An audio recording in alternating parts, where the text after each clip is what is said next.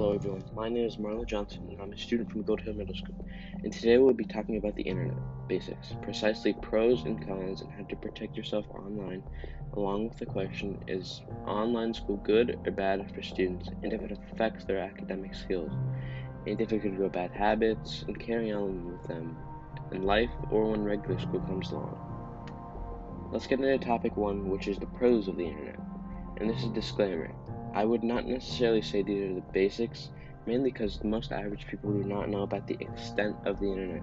This is just the basics to protect yourself online and know what you're getting yourself into before anything bad happens. With that out of the way, let's get into the pros of the internet.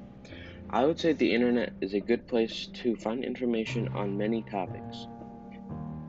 The internet has many friendly people. The internet has entertainment services. You can do banking through the internet. You can shop off the internet off of websites such as Amazon or Wish.com.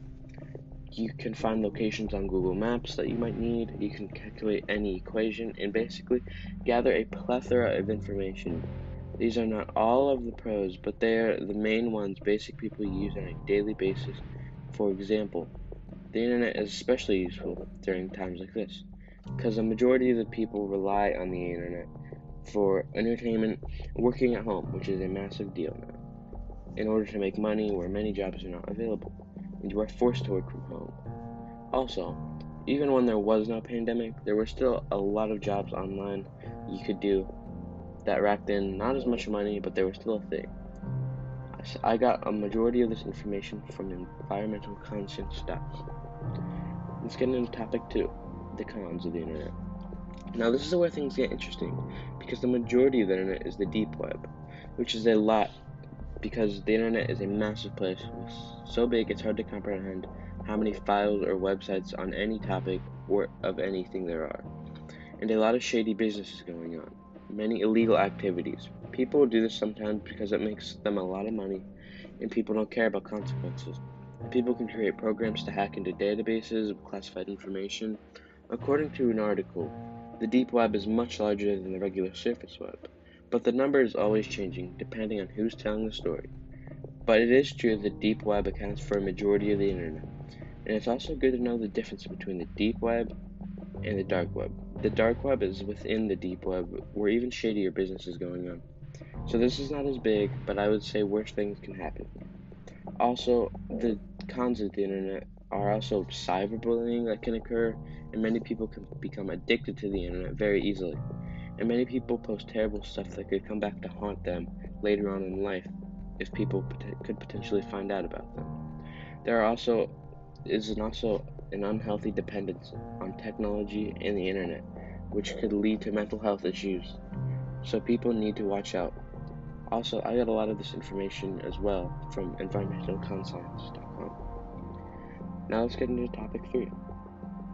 Is online school good or bad? So everyone knows about the coronavirus and how it's forcing students to stick to online classes and things like that.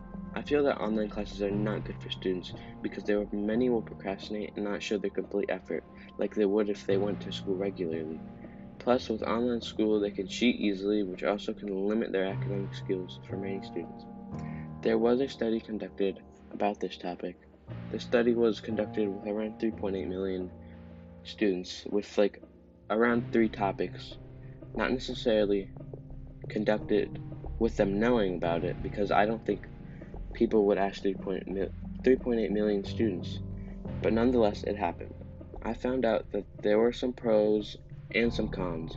Sure, the pros might be that you can look up things online and things like that, but the cons can really affect a student's academic skills, and it may worsen them.